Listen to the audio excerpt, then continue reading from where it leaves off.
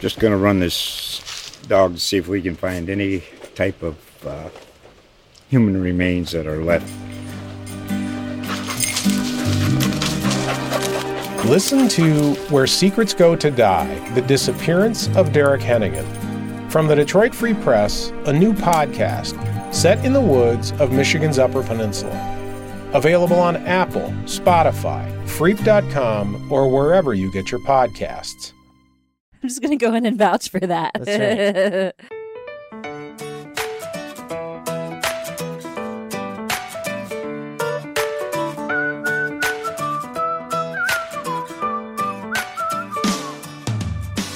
Welcome to I Tell My Husband the News. I'm Shannon Ray Green, a journalist at USA Today. Each week, I catch my husband up on all the stories he may have missed. He doesn't really like to read or watch the news, so I'm pretty much his sole news source. It's a big responsibility.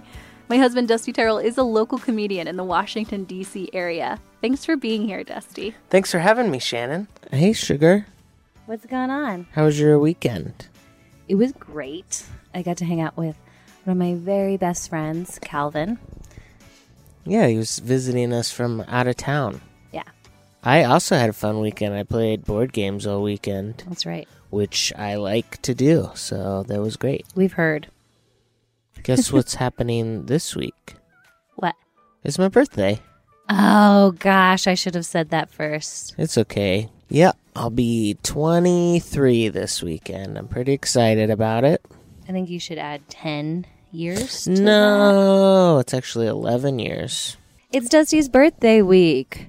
Woo. Woohoo! The best birthday gift of all would be a 5-star review That's the on truth. Apple Podcasts. We got one this last week from Mick Gubb. Thank you so much, Mick Gubb. We super appreciate it. But maybe for my birthday, we could turn that one review into 100 more. Huh? You think 100? Is asking too much? Yeah, it's asking too much. I think no. Tweets would be great too. You can find me at Dusty Terrell. I'm at Shannon Ray Green. And we'd also love to hear from you via email at itellmyhusbandthenews@usatoday.com.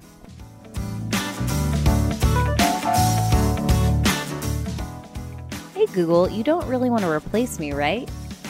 This was written by my colleague Jefferson Graham, who hosts a podcast for USA Today called Talking Tech.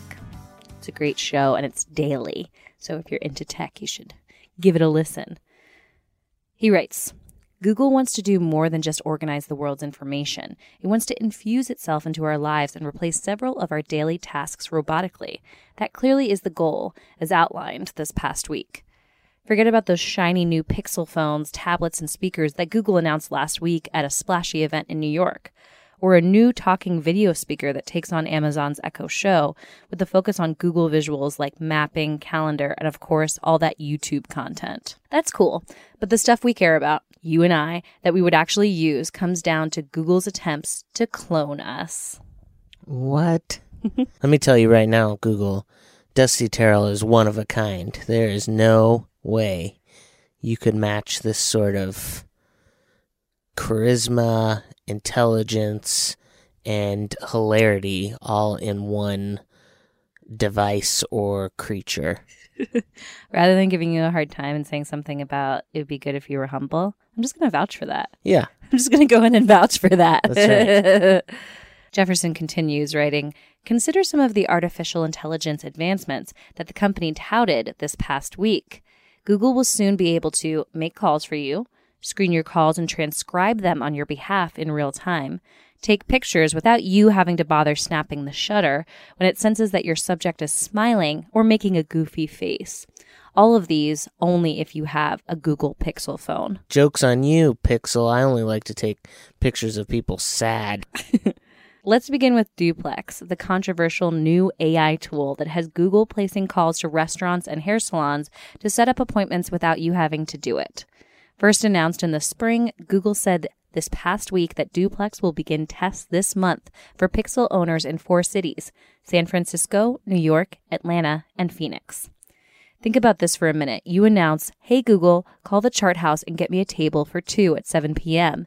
And your phone then does the work for you, having the Google Assistant app's robot call the restaurant in the background. You soon get a notification confirming the reservation, or get informed that 7 p.m. was busy and you were pushed up to 8 p.m. Do restaurants across the nation know that they're going to be getting robocalls on our behalf now? Well, that's exactly what Jefferson mentions in this next paragraph. He writes, "Cool for you, but weird for the restaurant staff that already gets too many odd phone calls. Now a computer is calling and sounding awfully realistic." In a note to businesses over the last week, Google said they'll always be able to tell that they're speaking to a robot and that there will be an opt-out feature to refuse the calls. Sometimes when I get robocalls, I just start talking back to the robot because I know they're not a real person. But then one time I started doing this because the person calling me was reading from a script and they sounded so robotic. But then I just started like making fun of them, and then they had to stop reading their script and say, "Sir, I'm not a robot. Can I please continue?" And I was just like, "Oh, I gotta go." Did you feel bad? Yeah, I felt bad. Yeah. But also, like, stop calling me. Telemarketer. Yeah. Speaking of calls we don't want, here comes Google's call screen. This is aimed at scaring away telemarketers. Instead of hanging up immediately on them, as so many of us do, Google has another idea. Let the Google Assistant take care of it. Get a caller you don't recognize? Click a button and let Google figure out who is on the other line and whether you really want to take the call. It's a variation of the old screening of calls picked up by answering machines that we used to do. Here's what the caller will see. "Hi, the person you're calling is using a screening service from Google and will get a copy of this conversation. Go ahead and say your name and why you're calling." In real time, you will get a transcript and the chance to decide whether or not to pick up. I bet a lot of those are going to be, "It's your mother, you jerk. Pick up the phone." And it's transcribed. Is that really the only people who call your phone are your It's mother? Just, yeah, you and my mom. And is me. It, yeah. And I will be so mad if you do call screening on us. Do not do it. I'm doing it. Jefferson writes, "I love this and hope Apple feels inspired to steal it for iPhones. But let's be real, this isn't going to solve the problem. Telemarketers will hang up immediately, and the real culprit is the automatic robocalls, which the call screen feature won't be able to help with." Why? Because robots refuse to talk to other robots? It's a real problem. Yeah. It's a start in the right direction. So if you're keeping a score, Google has already introduced Smart Compose to automatically fill in your emails in Gmail with suggested words, to have Google fill in for your brain and take the work out of composing. It will make calls and screen them for you. It now automatically tells me every day how long my commute will be based on my driving history. Thank you, Google. And autoplays me endless videos it knows I like on YouTube without my having to ask. And it is usually right on with my tastes. But we still have to do the basics with Google. In searches, we type or say queries aloud. No robots have swept in yet to replace our curiosity. But give Google a few years, right? In other tech news this week, Google said it would shut down the little-used Google Plus social network this week in response to a massive security glitch. Oh, no. I was using Google Plus all the time. There's just me in there. I could just do and say whatever I wanted. You and some Google employees, right? Yeah. Despite so many people having Google IDs for Gmail, YouTube, and other Google services, Google wasn't able to join Facebook, Instagram, and Twitter in creating a popular, robust social network. I'm ready. Let's just declare Google our new overlords. Let them take care of everything for us, make our lives easier. I'm ready. I'm willing to give in.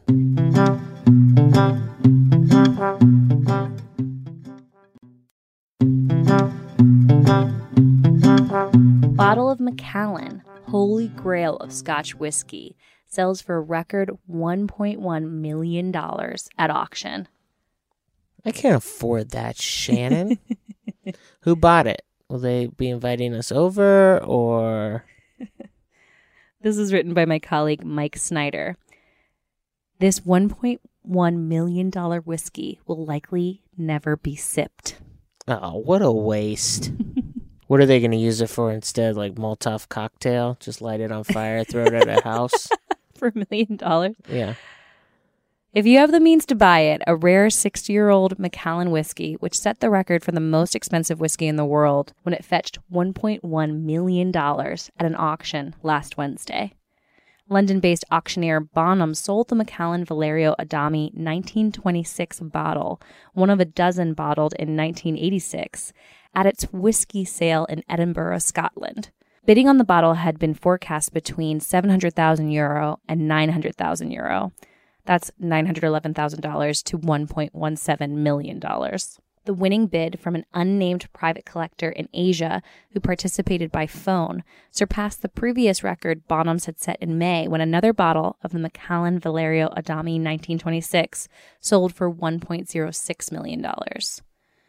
Bonham's whiskey specialist Martin Green said, quote, "I am delighted at this exceptional result. It is a great honor to have established a new world record, and particularly exciting to have done so here in Scotland, the home of whiskey." I always thought the home of whiskey was here, Shannon. It's my home. It's welcome here. I welcome it with open arms into my home. I think we have a pretty international collection. We got Iceland. We got Scotch. We got good old Irish whiskey. Irish whiskey. And, of course, American whiskey. This bottle was purchased from the distiller for an undisclosed sum in 1994, and the seller, a UK-based whiskey connoisseur, was in a taxi in Italy when the hammer came down and was said to be thrilled, according to the Telegraph. Macallan commissioned Italian pop artist Adami and English pop artist Peter Blake to each design labels for a limited edition of 24 bottles of whiskey, with each one's art on 12 of the bottles. Peter Blake, he's most well known for doing the cover art for the album for the Beatles, the Sgt. Pepper's Lonely Hearts Club Band. I've heard of it. Green described the Macallan, which had aged 60 years in sherry casks before being bottled in 1986, as the holy grail of whiskey and the Rolls-Royce of malts. However, the buyer may never actually taste what's in this bottle. He told the New York Post, "Obviously, we don't know what will happen to it, but anyone who can spend around £1 million for a bottle of whiskey could afford to drink it. But it's an object of beauty in its own right, almost a museum piece." It'd be cool to have that. Well, it is my birthday this week, Shannon, so if you're looking for a good present to get me, I bet it tastes disgusting. I bet it's terrible. Maybe, I mean, if nobody's going to ever drink it or know, how could you know? Maybe it's just like, it's like awful.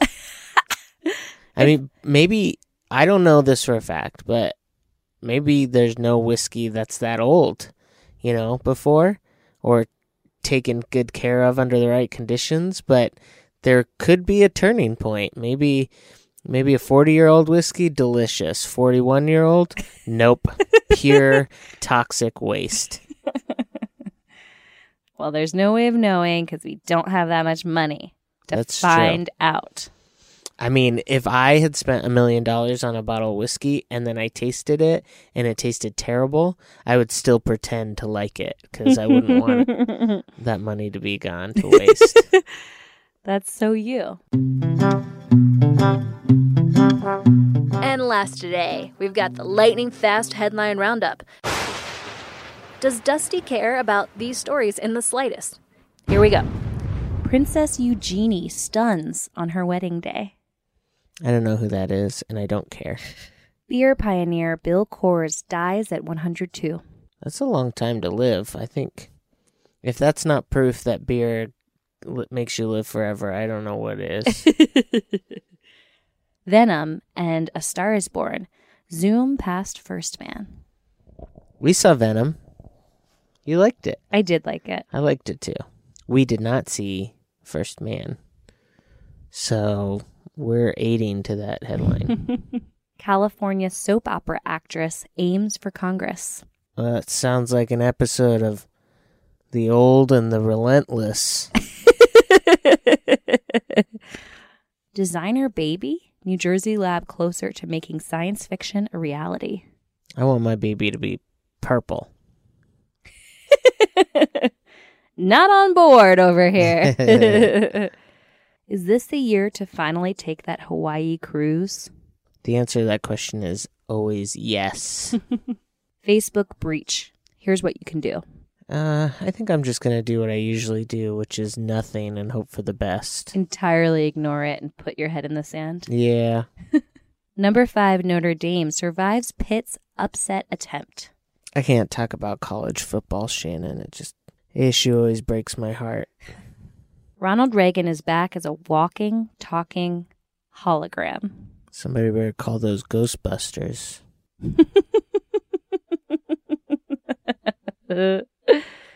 Willem Dafoe is much older Van Gogh in new film. I don't think William Dafoe would appreciate you calling him much older Van Gogh. Facebook Messenger may soon add unsend button. That seems like a great idea. You've been sending messages you wish you could unsend? No, I wish it existed in my youth. Razer Phone 2 goes after mobile gamers. I'm not interested. What I would like is to have my old Razer phone back. Next week on I Tell My Husband the News. Well, I don't know. It hasn't happened yet. That's why it's called the news. I Tell My Husband the News is part of the USA Today podcast network. New episodes come out every Monday. If you want to check out other podcasts from all across the USA Today network, just go to podcast.usatoday.com or find them wherever you listen to podcasts, like Stitcher, SoundCloud, or Apple Podcasts. Thanks so much for listening. Bye. Bye. Bye-bye.